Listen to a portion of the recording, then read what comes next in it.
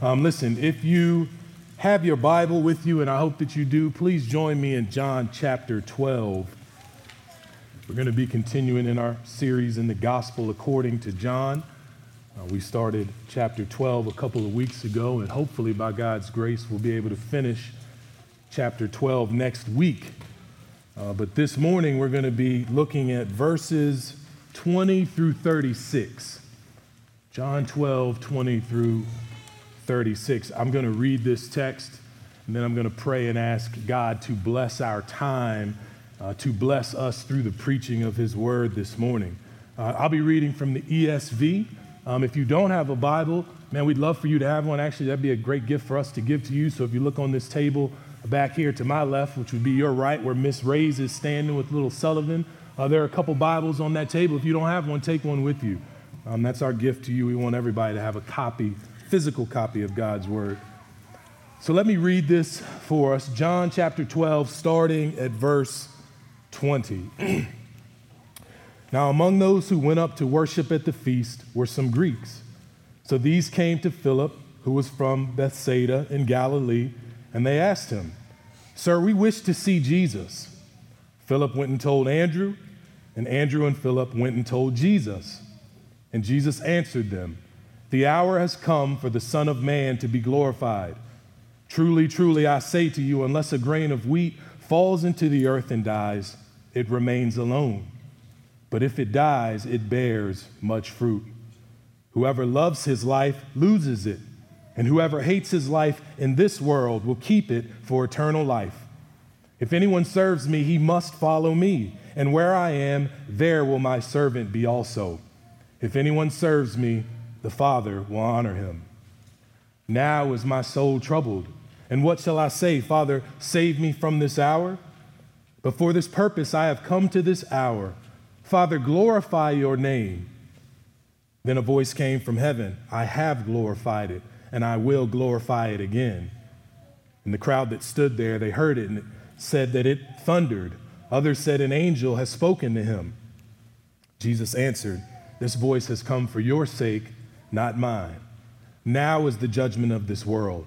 Now will the ruler of this world be cast out. And I, when I am lifted up from the earth, will draw all people to myself." He said this to show by what kind of death he was going to die. So the crowd answered him, "We have heard from the law that the Christ remains forever. How can you say that the Son of Man must be lifted up? Who is the Son of Man?" So Jesus said to them, "The light is among you for a little while longer, while you have the light, walk while you have the light, lest darkness overtake you. The one who walks in darkness does not know where he is going. While you have the light, believe in the light, that you may become sons of light." Let us pray. Lord Jesus, you are great and mighty. God, you are the creator of all things, the giver and sustainer of life. All that we have and all that we are has been provided to us by your hand. Father, we thank you for the opportunity to open and divide your word. Father, I have an incredible task before me, and I am just a sinful, fallible man who's limited in his understanding, who's limited in my abilities. So, Father, I pray that your Holy Spirit would rest upon me right now. God, that your Spirit would work in and through me to bring glory to the name of Jesus Christ, to rightly divide your word, to open it, explain it, and apply it to your people. And Father, I pray that through this time that we would be exhorted, we would be challenged, we would be encouraged, but most of all, that the name of Jesus Christ would be lifted high during this time. Lord, use me for your glory and for our good. And I pray these things in Jesus' name. Amen. Amen. So last week, as we were in John chapter 12, we had the opportunity to study the triumphal entry, the entrance of Jesus Christ into the city of Jerusalem. And what we found as we looked at that text is that Jesus, his entrance, even the location, even the way that he enters into Jerusalem, was to fulfill specific messianic prophecies. And what we found is that Jesus in this triumphal entry is really revealing himself to the nation of Israel as this long-awaited and promised Messiah. But see, this entrance, this triumphal entry really serves two purposes here, because not only does it reveal Christ as the Son of God and the Messiah, but this also raises the opposition, right? This is going to serve in advancing Jesus Christ to the cross as all part of God's plan to redeem his people. You see, much to the disapproval of the Pharisees, the notoriety and the popularity of Jesus Christ is continuing to grow. See, at this time, Jesus is continuing to gain more and more followers. And as the popularity of Jesus increases, see, the popularity and the esteem of the Pharisees begin to decrease more and more. And so this is a problem for these brothers. So they've settled in their mind that they must eliminate Jesus Christ. So they forge a plan to murder the Son of God. Nevertheless, at this moment, here what we have in John chapter 12, at this section, Jesus is a very popular individual. In fact, he's so popular, what we'll see as we look at this text is now even Gentiles are coming and seeking him out. And so what we'll find is there's this group of Greeks, and they've come up to worship, and they want to see Jesus, and then Jesus has a response for them. And what we'll find is a fundamental reality. What we're going to find is an essential or a crucial truth to the followers of Jesus Christ, something that is vitally important for us each to understand. You see, what Jesus says is something that as a disciple, as a follower, we must recognize before we commit to him. See, brothers and sisters, I hope that this next statement that I'm about to make doesn't shock any of you in here this morning. But following Jesus is costly. It's difficult. See, following Jesus requires great sacrifice. And in fact, it requires the highest form of sacrifice, daily dying to yourself, surrendering your very life to Jesus. Nothing short of that will do. See, Jesus is going to show us something here in this passage. He's going to show us the glory of loss. He's going to show us the beauty of dying. And ultimately, we're going to see this principle applied to the death of Jesus Christ, which will redeem a people for himself. But what we also will learn from Jesus by looking at this text is that if you should choose to follow Jesus, you too must die and give your life away. But see, here's the glorious reality for those of us who are in Christ. When we die, when we give our lives away, it's when we truly begin to live. That is when we actually find life. It's only by dying that we live. What a wonderful paradox this is for the believer. You see, this passage is both challenging yet encouraging at the same time. See, Christ's words are meant to exhort us. They're meant to challenge us. It's really meant to challenge those who come inquiring about him. The Lord Jesus wants anyone who should choose to follow him to be fully aware of what that means.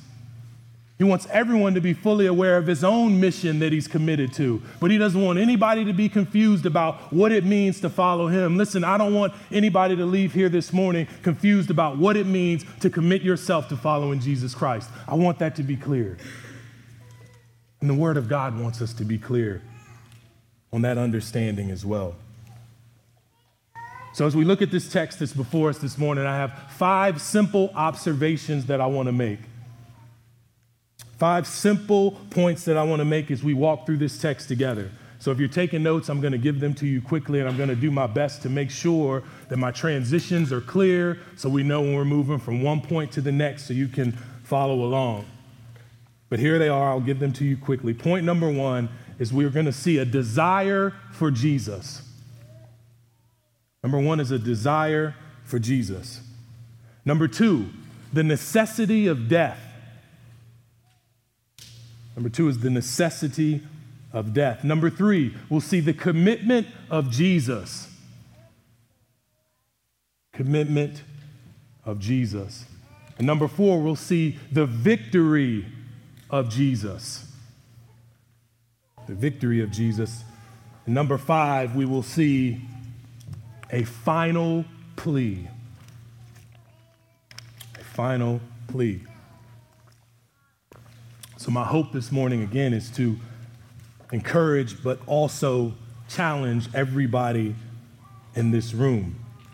I want you to consider whether you truly understand what it means to follow Jesus Christ. Do you see the significance, the eternal profit to be gathered in giving your own life away and imitating your Savior? So that's my goal for the morning, hopefully, is that you would see the majesty of Christ and his saving grace and laying down his own life for his people. Then not only would you be compelled to commit yourself deeply and fully to him, but you would see his glory and grace. And that would transform us all together. So let's walk through this passage together. All right, point number one, we see a desire for Jesus.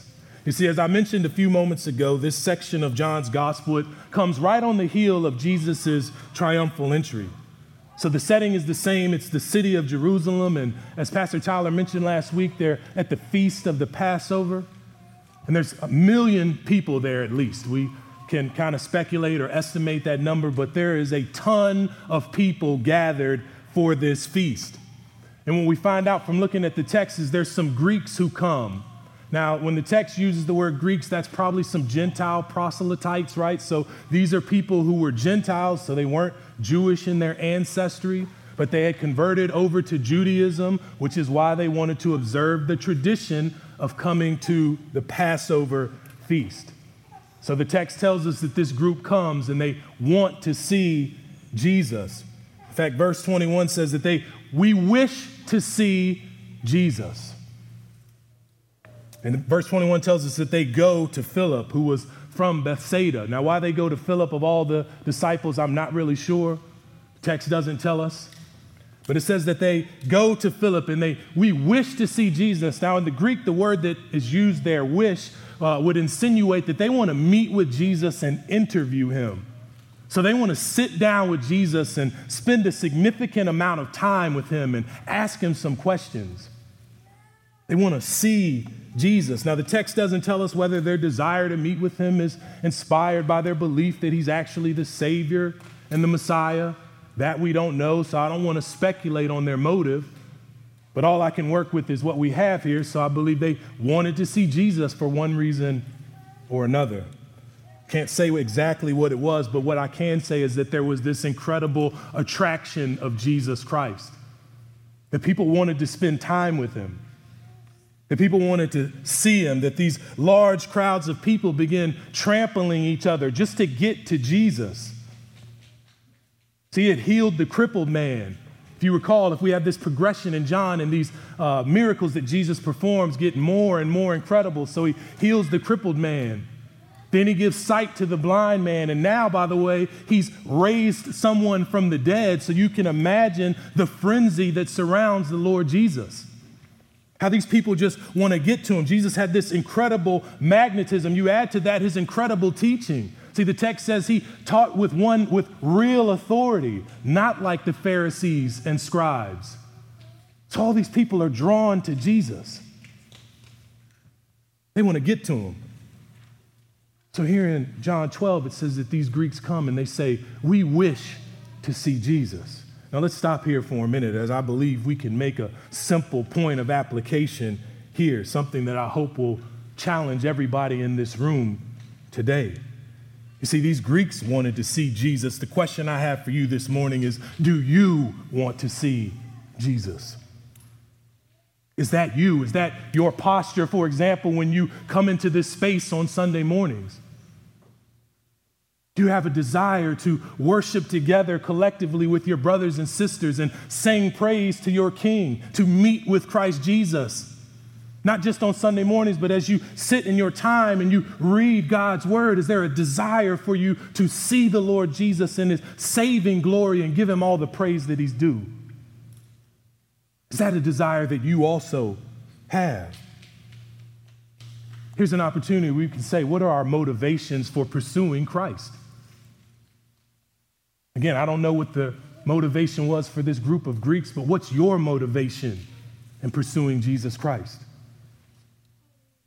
See, do you have this list of demands for the Lord Jesus? Are you pursuing Christ because you think he's going to fix every issue in your life? That he'll resolve every problem that I have? If I just pursue Jesus, he'll make everything right. What is your desire? Now, unfortunately, there are a lot of people who are part of the local church and they're faithful in their attendance every Sunday, but they come in here with the wrong expectations. It's not to see Jesus in his glory according to the preaching of his word and the fellowship of the saints, but they come in with they want to see something grandiose, right? They want to see what they call a move of the Spirit. They want to see Jesus perform or do something for them. Again, here's an opportunity to examine our own hearts, to take an inventory of our own lives. Now listen, don't get me wrong. When we pray as elders, when we prepare to meet on Sundays, yes, we want to see the Spirit at work in here. We're not here to try to manufacture or generate some sort of atmosphere. We don't come here hoping to see people fallen or slain in the Spirit or see something that we would attribute to the work of the Spirit other than people repenting and believing in Christ Jesus. That's what we want. Unfortunately, a lot of people have the improper motivations when they come into this place. If you only want to see Jesus for what you think he can do for you, and I don't mean salvation and eternal life. I mean, you only want some sort of provision from him. And the Bible says that's not genuine belief. In fact, Jesus rebukes that type of belief. If you go to John chapter 6, and after the feeding of the 5,000, and then the next day it says all of these people began to follow Jesus. And it's only because they'd had their bellies filled and they wanted him to perform another miracle. Jesus continued to feed us. They didn't want the bread of life. They didn't want the Son of God. They just wanted what Jesus could do for them. They wanted the physical provisions. That's why they wanted to see Jesus. That's why they pursued him the next day. And Jesus rebukes that type of pursuit. That is not genuine belief. So again, here's an opportunity to take inventory of our own lives, to examine our own motivations. If you say, yes, I do want to see Jesus Christ, naturally the next question would be, well, why? Ask yourself why. Why do you wish to see Jesus? So point number one, we see this desire for Christ. Point number two, and we'll spend probably most of our time right here. Point number two, we see the necessity of death. So these Greeks they're hoping to see Jesus, and so they go to Philip, and then Philip goes to Andrew, and then Andrew and Philip, they both go to Jesus. And they say, hey, there's this group of Greeks, and they want to see you. And then Jesus responds here in verse 23, and he says, the hour has come for the Son of Man to be glorified. Now, we've heard Jesus use this terminology before, the hour. When Jesus talks about the hour, he talks about his hour. We've heard him say that on several occasions, if you recall back in John chapter 2, where Jesus is at the wedding in Cana, where he turns water into wine. His mother comes to him and says, hey, we're out of wine. He says, my hour has not yet come. Right? Or if you go to John chapter 7, when his brothers want him to go up to the feast, and he says, my hour is not now. Or if you go later in John chapter 7, it says that Jesus, they wanted to arrest Jesus, but he was able to evade them because his hour had not yet come. You see, that phrase, the hour, is referring to the time of Jesus' death and crucifixion and ultimately his glorification on the cross. You see, up until this point, Jesus' hour had not come. But now Jesus says the hour has finally arrived. Now, initially, this seems like a very odd response that Jesus offers Philip and Andrew. See, they come to him and say, hey, Jesus, there's this group of Greeks that want to see you. And Jesus doesn't say, okay, send them on. He doesn't say, all right, let's go. I'll go talk to them. I'd be more than happy to engage in a conversation with them. It's not what Jesus says. He says the hour has finally come. See, Jesus responds this way for a reason. It's because the Lord Jesus has a laser focus. He is completely fixed on marching to Calvary to lay down his life. You see, Jesus has a one-track mind. He is consumed with glorifying God the Father and fulfilling his will and his plan of redemption. He knows the reason that he came, and he won't be turned aside from that. See, Jesus is like the soldier that Paul writes about in 2 Timothy 2, where he says a soldier doesn't get entangled in civilian affairs. Right? He has one goal, and that's to please his commanding officer. So Jesus is not going to be entangled in other affairs. Yes, these Greeks want to see him, and they may even have a wonderful motivation. They may even have great desire to see Jesus for a good reason, but Jesus says, no, the hour has come. I know why I'm here, and I won't be deterred. So what is Jesus' purpose? What is this hour that has arrived? See, if we look at verse 24, it gives us some insight into what Jesus is actually referring to. Let's look at verse 24. And Jesus says, truly, truly, I say to you, unless a grain of wheat falls into the earth and dies, it remains alone. But if it dies, it bears much fruit. Now, we've talked about this before, but anytime you see the phrase truly, truly, what follows is vitally important. It's essential. It's something that we must give our attention to. And so Jesus proceeds to tell his disciples exactly what he came to do. And he does so by using an analogy that they would have easily understood, right? The analogy of a grain of wheat. Now, why they would have understood this is because if you understand the Jewish culture, to their economy, agriculture was very important. Right? Agriculture, farming, that was how they made their living. That was part of their livelihood. In fact, this is just a universal principle, understanding that you must bear your seed, it dies, and then it grows and produces fruit. So this is something they would have easily understood. And so Jesus, what he's doing here is he's making an analogy for his own death and the way that it'll lead to life for all of those that are in Christ Jesus. See, the same way that grain of wheat must fall into the ground and die, in the same way, Jesus' death was absolutely necessary for any of us to have life. You see, the death of Jesus Christ produces the harvest of salvation for sinful men and women. Amen? Is anyone excited about that? Okay, I got one person with me. Praise God. All right. See, Jesus is reminding the disciples here of the reality of the cross. See, he told them on multiple occasions that he was going to Jerusalem and he would be betrayed and he would be crucified and killed, but they didn't quite understand it.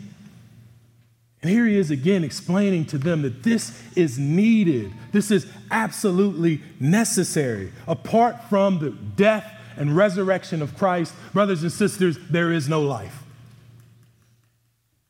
I don't care how good you have it here on this side of eternity. If you are not in Christ, you have no life, period.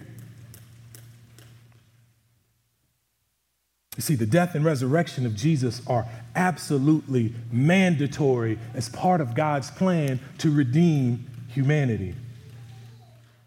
See, brothers and sisters, do you realize that this morning? And without the sacrifice of Christ, we are dead in our trespasses and sins. See, had Jesus not gone to the cross and willingly surrendered his life, had he not shed his blood to atone for our transgressions, there's no hope for you and me this morning. There's no reason for us to be gathered here today. But oh, what a glorious Savior he is.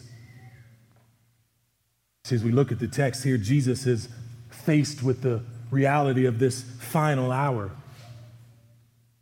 He sees the ugliness and the brutality of the cross that awaits him, but he's completely focused on and committed to the task at hand.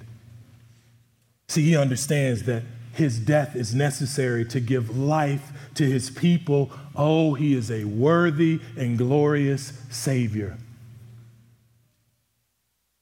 And we'll talk about this more in just a minute, but we'll talk about this commitment of Christ and just how astounding this actually is. But for now, I want to highlight something else that Jesus says, and I want to apply this here for us. I think this is incredibly important. See, here Jesus is pointing to the principle of death, specifically his own death and how it's necessary to give life to others. But here in verses 25 and 26, he makes certain that the principle of death also applies to his followers. Let's look at verses 25 and 26. I want to spend a few minutes here. Jesus says this, "Whoever loves his life loses it, and whoever hates his life in this world will keep it for eternal life. If anyone serves me, he must follow me. And where I am, there will my servant be also. If anyone serves me, the Father will honor him."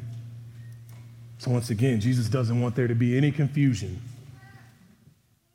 He doesn't want you to be confused about what he came to do, but he also doesn't want anyone to be confused about what you must do if you decide to follow him. You see, just as Jesus has died, and he calls us to die a particular death as well. He says, you must die first to self. You see, you cannot simultaneously serve Jesus Christ and serve yourself and the world and the flesh. You cannot do both. See, Jesus says you must die to the world and the things of it. But you see, this is the great challenge for many of us, isn't it? And we're so enamored with the things of this life. We're in love with these temporary pleasures. These possessions that are made of dust, they tend to steal our hearts away from the Lord Jesus. And why is that? I mean, none of them will last. None of it can save. You know, 1 John chapter 2, verses 15 and 16 tells us this. It says, "Do not love the world or the things in the world. If anyone loves the world, the love of the Father is not in him. For all that is in the world, the desires of the flesh and the desires of the eyes and the pride of life, it's not from the Father, but is from the world." So that tells us right there that what the world has to offer may seem great on the surface, but none of it will do. It's never enough. So that's why Jesus challenges us. He challenges the disciples here, and you must lose your life if you really want to find it. He understands that the world is a common temptation. That's why the Word of God rebukes pursuing the things of the world over and over again. But we love the world. And even more so, I think we love ourselves, don't we? Which is why Jesus again says, lay down your life, lose your life. Because we love ourselves so much. You know, I hear people all the time saying, oh man, you just need to learn to love yourself more. That's terrible advice. I think we love ourselves too much. And that's often an obstacle to our pursuit of Jesus Christ, to following him wholeheartedly as we ought to. You see, Jesus warns against that ideology. He says, if you love your life, you will lose it. He says something similar in Matthew 10. He says, whoever finds his life will lose it, and whoever loses his life for my sake will find it. I want to be clear. Jesus isn't saying you can't enjoy life and you can't enjoy living. I don't want anybody walking out of here, depressed, saying that they can't enjoy their family, they can't enjoy their job, you can't enjoy the blessings that God's given us. In fact, the Bible clearly tells us that God made everything to be good and to be enjoyed by his blessing. This life is a good thing that God's given to us. See, what Jesus is saying here is that if you've tethered your hopes and your greatest affections to yourself or your accomplishments or your possessions or anything other than him, ultimately you will lose your life. If you're looking to your occupation to save you, if you're looking to your family, if you're looking to anything in this world, you will lose your life. See, on the other hand, Jesus says if you hate your life in this world, you will keep it for eternal life. Notice what he says there, the qualifier here. He says for eternal life. I don't know about you, but I believe eternity is better than 75 or 80 years. Amen? Especially eternity in the presence of your Savior. Right? He says, if you hate your life in this world, you will keep it for eternal life. You see, if you really value eternity, If you truly want to live, you first must die. In fact, that's the highest form of living, giving your life away, and that is what is required of anyone who would come into the kingdom. Anyone who would want to designate themselves as a follower of Jesus Christ. You must die. It says you must hate your life. And that's a strong expression. That's strong language that Jesus uses there. Now, the expression of hating one's life would have been common amongst the Jewish people. And what this means is it brings with it the idea of giving precedence to one thing over another. I love that.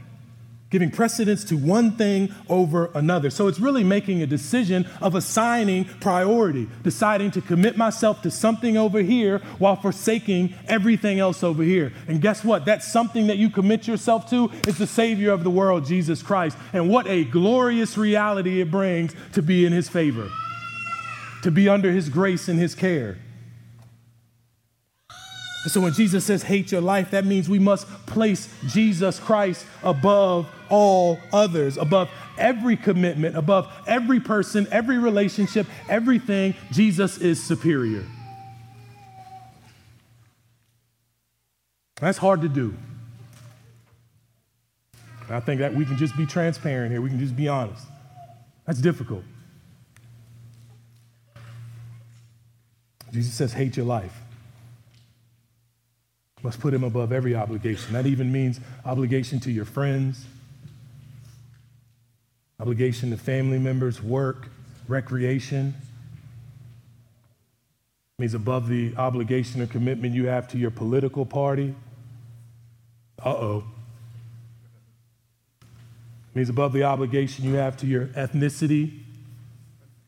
I'm really in trouble now.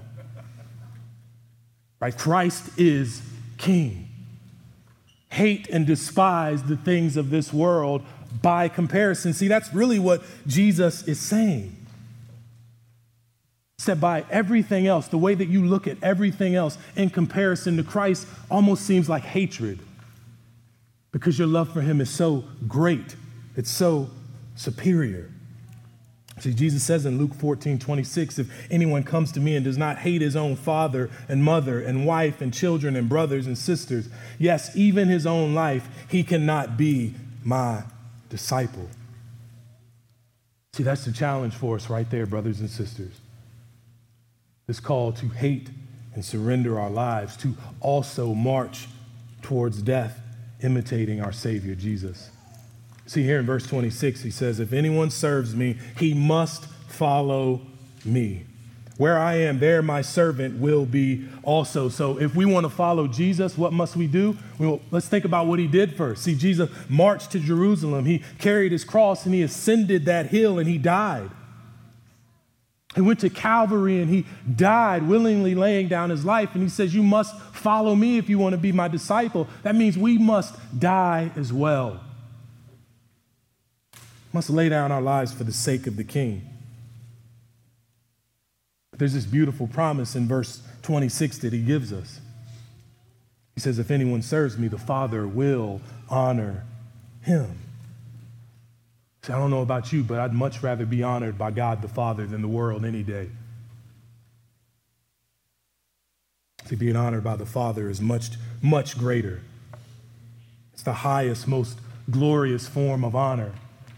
Jesus says, if anybody serves me, the Father will honor him. So we've seen this desire for Christ, number one. Number two, we see the necessity for death. Now, number three, we're going to see here the commitment of Jesus. You see, knowing that his hour had come, Jesus expresses the agony of what lies ahead.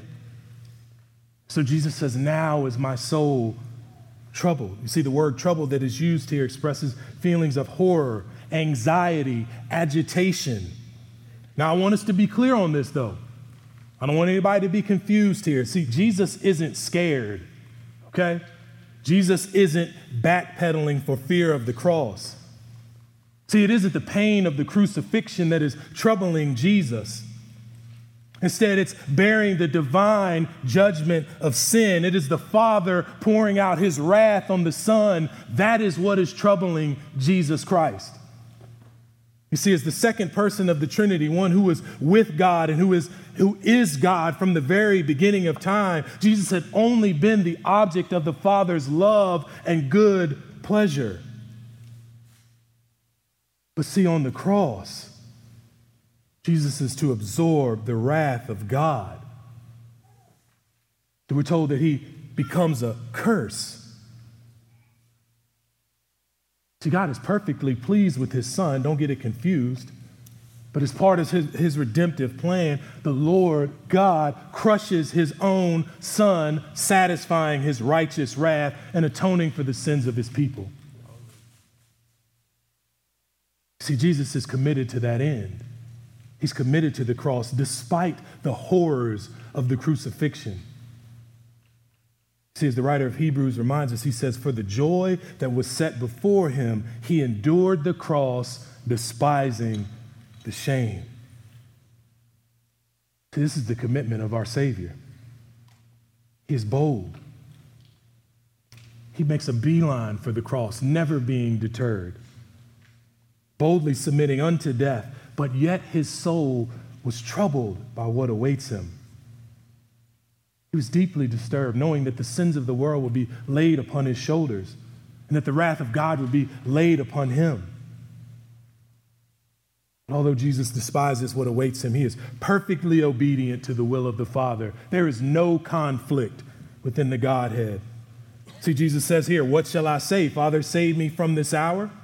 But for this purpose, I have come to this hour. Father, glorify your name. So Jesus, though he is troubled, says, what should I do? Should I ask God to deliver me from this? No. I'm committed to the task at hand. I know the reason for which I have come. Jesus says this is his purpose. This is the reason he left heaven and the side of the Father. This is the reason he was born of a virgin and took on flesh and had come to earth, as Mark 10:45 tells us, to give his life as a ransom for many. So then the question now is, well, why? Does the text tell us why? Why this level of dedication? Why the overwhelming commitment to this end? And the simple answer is for the glory of God. See, that's the primary motivation of Christ as an obedient son, as the sacrificial lamb. He wants to ascribe glory to the name of God the Father. Now, here again, we can make a really simple point of application. Here's a really simple challenge for all of us here this morning. You know, we see this unwavering dedication of Christ to accomplish the purpose for which he was sent. So my question to you is, brothers and sisters, Christian, are you committed to your own purpose? Are you committed to the purpose God has given you? Or are you turning aside? Are you getting entangled in other affairs? Are you being distracted? And are you neglecting what God has clearly called you to do, saved you, and purposed you for? And I don't know all of you personally, so I don't know exactly what that looks like. But what I can say is if you're a father in here, you have a specific purpose God's called you to. Same to the mothers. Same to children, husbands, wives, men, women, period. Whatever phase of life you find yourself in, if you are created in God's image, the Lord has given you a distinct and specific purpose. And maybe you're in here this morning, you're like, well, I don't really know what that is. I'm still wrestling through that. What is my purpose here? Well, I think the Bible clearly tells us what our purpose is, the reason that God has given us life. And it's the glory of God. Again, that's a really simple answer, but that's it. See, God has made us all for his glory. That's the reason that creation exists. You see, 1 Corinthians 10:31, I think Paul is helpful here. He says, so whether you eat or drink or whatever you do, do it all for the glory of God.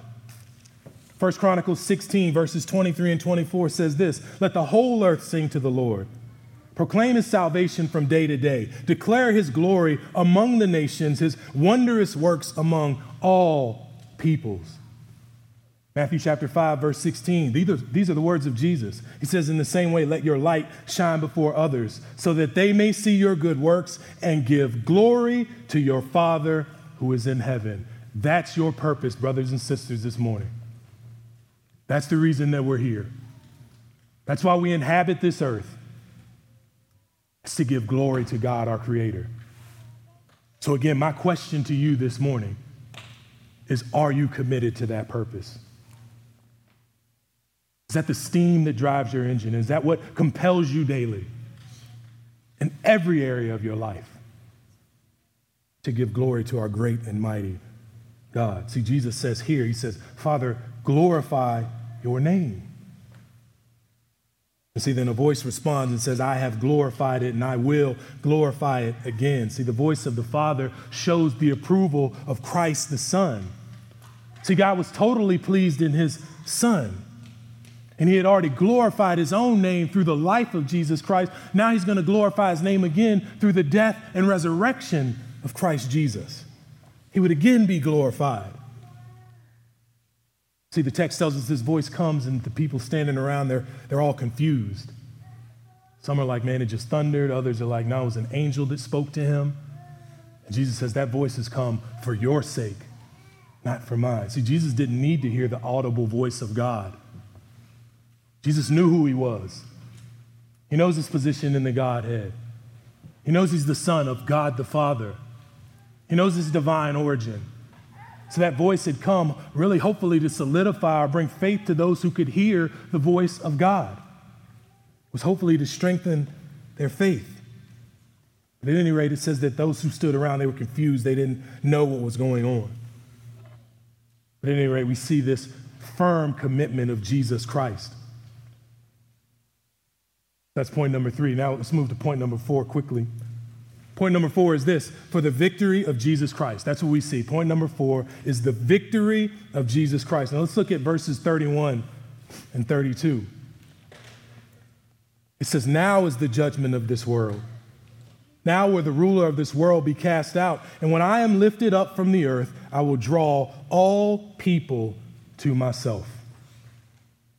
See, as Jesus looks forward to the triumph of the cross, here he proclaims a time of judgment and victory. You see, he first announces judgment over the world. Now it's important for us to understand what the world means right there. We have to have an appropriate understanding of the term world. And so I think Pastor John MacArthur is helpful here. He offers us a definition, and he says this, quote, "The world is the evil satanic system and all who are in it, who are in rebellion against God," end quote.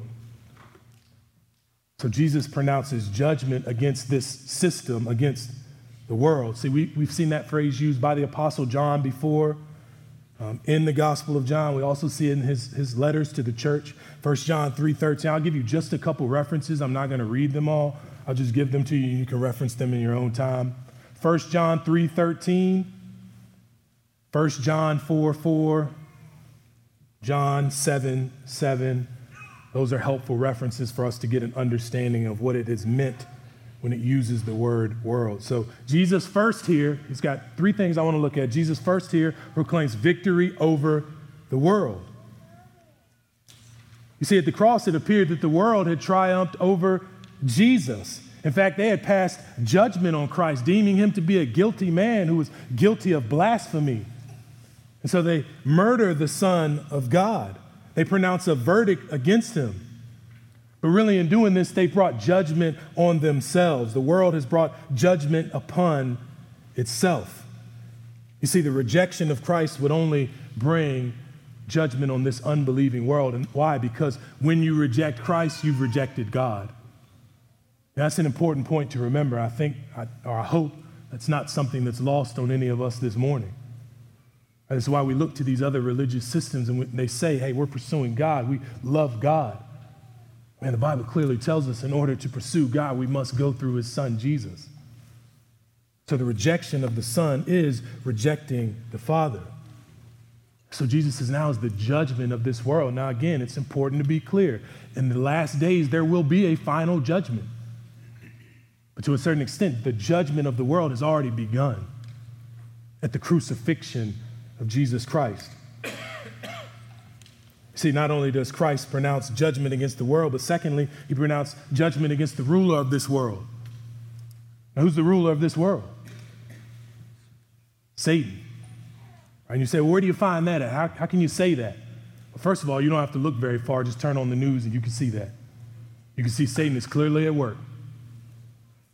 But if we go to Ephesians 2, verses 1 through 2, it tells us this: you were dead in your trespasses and sins, in which you once walked, following the course of this world, following the prince of the power of the air, the spirit that is now at work in the sons of disobedience. That reminds us that Satan is the one that rules here. 1 John 5:19 says, we know that we are from God, and the whole world lies in the power of the evil one. Again, that is the power and influence that Satan has. Now, I want to be clear. Yes, Satan is at work. Yes, Satan has a level of authority, but it's only the authority that God gives to him. Right? We know who's the ultimate authority. We know who's the sovereign ruler and king. So anything that Satan is able to do is because God allows it. What's the old saying? I think even the devil is God's devil, right? Satan can only operate under the authority that God gives him. For more on that, just see the book of Job. Right? Nevertheless, Jesus says that the ruler of this world will be cast out. Friends, that is reason for us to rejoice this morning. You see, the cross signifies the defeat of Satan. See, Jesus' moment of glorification and exaltation is a glorious moment where Jesus is enthroned and Satan is dethroned. And we still see the sway of the evil one, but praise God, he has no authority over you and me, because we are in Christ Jesus and we are totally free. Amen? Are you excited about that? Praise God for Jesus. Through the cross, Jesus has overcome the world, defeating sin and death and Satan, and Jesus stands victorious. And we stand victorious in him. See, verse 32 tells us that not only has he achieved victory over the world and Satan, but that through his crucifixion, Jesus also gathers together a people for himself. So if you look at the text, it says, when I am lifted up, I will draw all people to myself. Now, that's important to get that right. So when he says all people, what does that mean? Does that mean everybody will be saved? Is that what Jesus is saying here? Well, I certainly don't believe the Bible teaches a universalism. And I don't believe that Jesus is teaching or preaching universalism here either. So what is Jesus actually saying when he says, I'll draw all people to myself?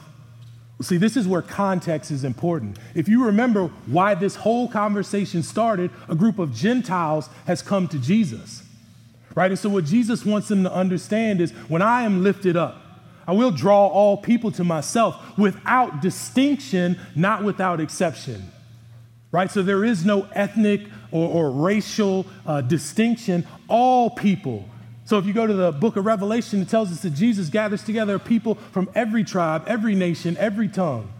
See, that's what Jesus is pointing to here. It doesn't matter your ethnicity. It doesn't matter where you're from. Jesus says, when I'm lifted up, if you look to me in faith, I'm going to draw all men. That's men from every nation on earth. See, that again speaks to the wonderful victory of Christ Jesus. Listen, I'm not a Jew. Is anybody in here Jewish? If not, that's good news for you this morning, that you're among the people of God, that he's drawn all men unto himself. See, a lot of people like to avoid the book of Revelation because it can be difficult to interpret, and I get that. One of the beautiful things that you miss is the glorious triumph of the church that is guaranteed in Jesus Christ. I would encourage you to read that for yourself. We're reminded of our position in Jesus.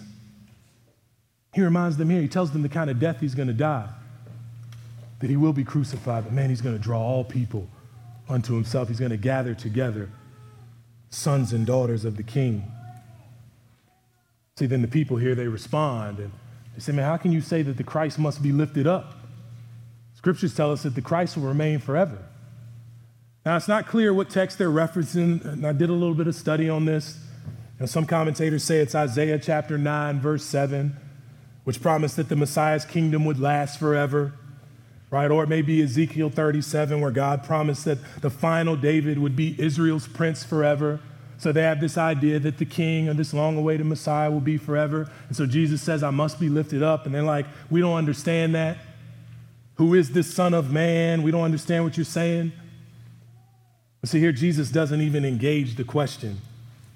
He doesn't debate with them or try to argue his point here. Instead, he chooses to plead with them one more time. And that's our final point for the day. Point number 5, this final plea. We see that in verses 35 and 36, and this is where we'll end our time this morning. It says this, so Jesus said to them, the light is among you for a little while longer. Walk while you have the light, lest darkness overtake you. The one who walks in the darkness does not know where he is going. While you have the light, believe in the light, that you may become sons of the light. See, Jesus' hour is now finally arrived. He's spent 3 hours ministering to the masses, or I should say 3 years, ministering to the masses. He's preaching the kingdom, demonstrating to the nation that he is indeed this long-awaited Messiah, only to be rejected continuously. See, as we arrive at the close of this particular section of Scripture, before Jesus begins this march to Calvary, he invites this group of people to believe in him one more time. And what you have to understand, what's significant about this is Jesus' final moment of his public ministry. He will never again be before these people. From the rest of the Gospel of John, what we'll read is Jesus' time with his disciples. And then, of course, his crucifixion and resurrection. And so Jesus knows this. And so it's his final moments with these people.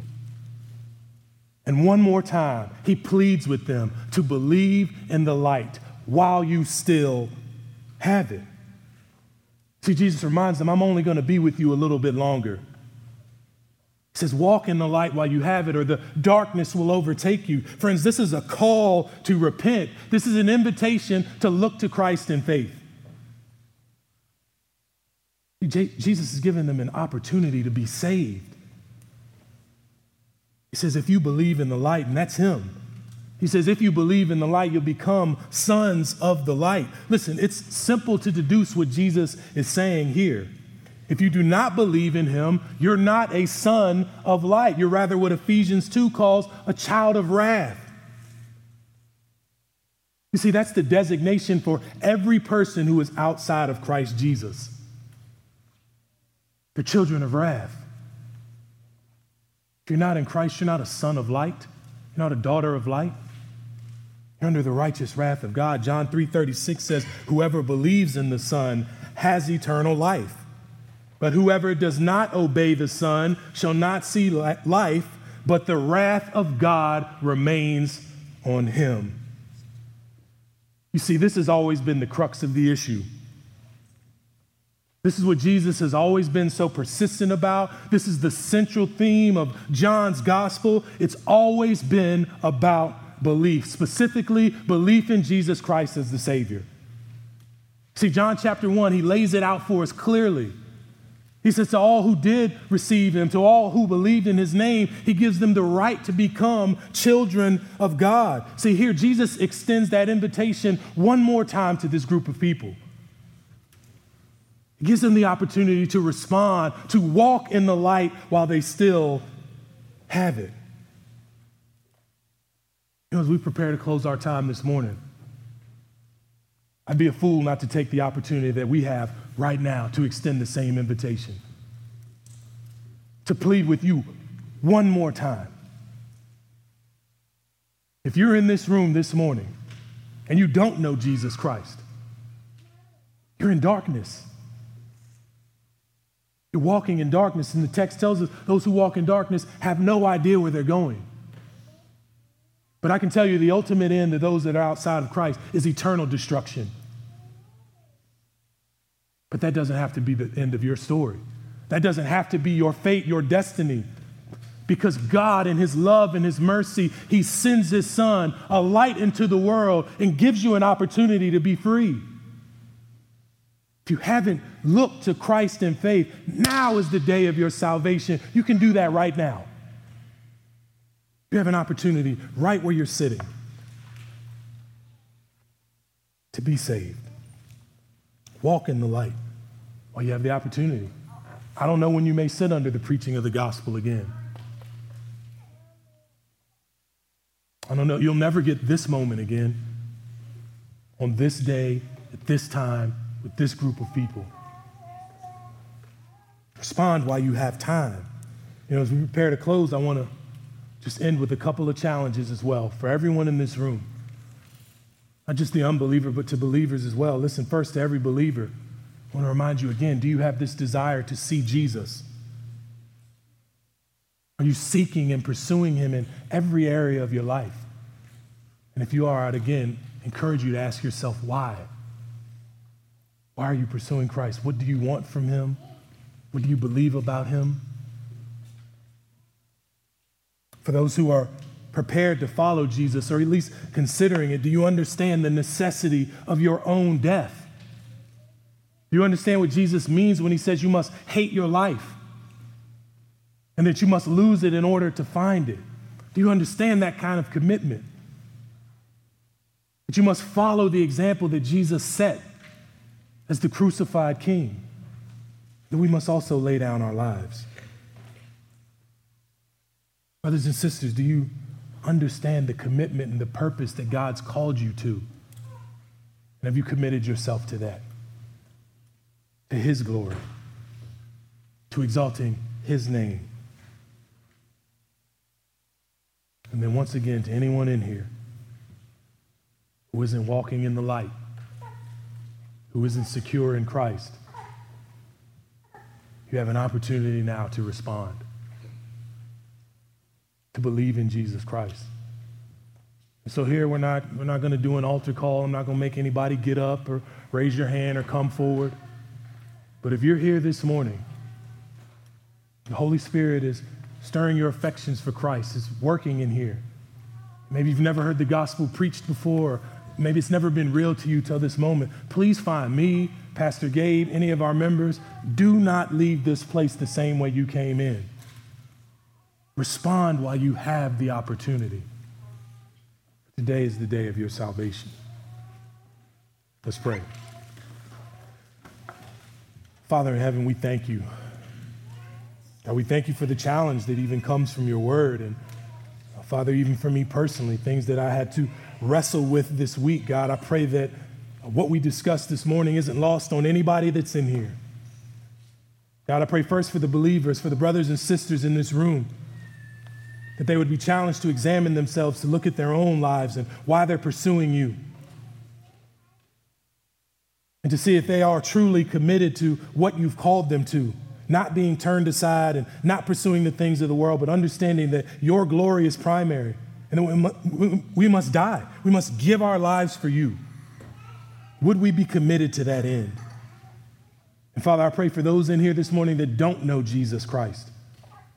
Lord, I'd be foolish to believe that everyone in here has been born again. So to those that are under the sound of my voice right now, Father, I pray that you would do what only you can. And that's give them a new heart, a believing heart, and that they would respond to Jesus Christ in all of his glory by devoting themselves to him. Father, would you be glorified in each of us today? Would you be pleased with the rest of the time we have gathered together? And would you be honored as we go about our days, go about our week, as we leave this place? I pray these things in Jesus' name. Amen. Now, if you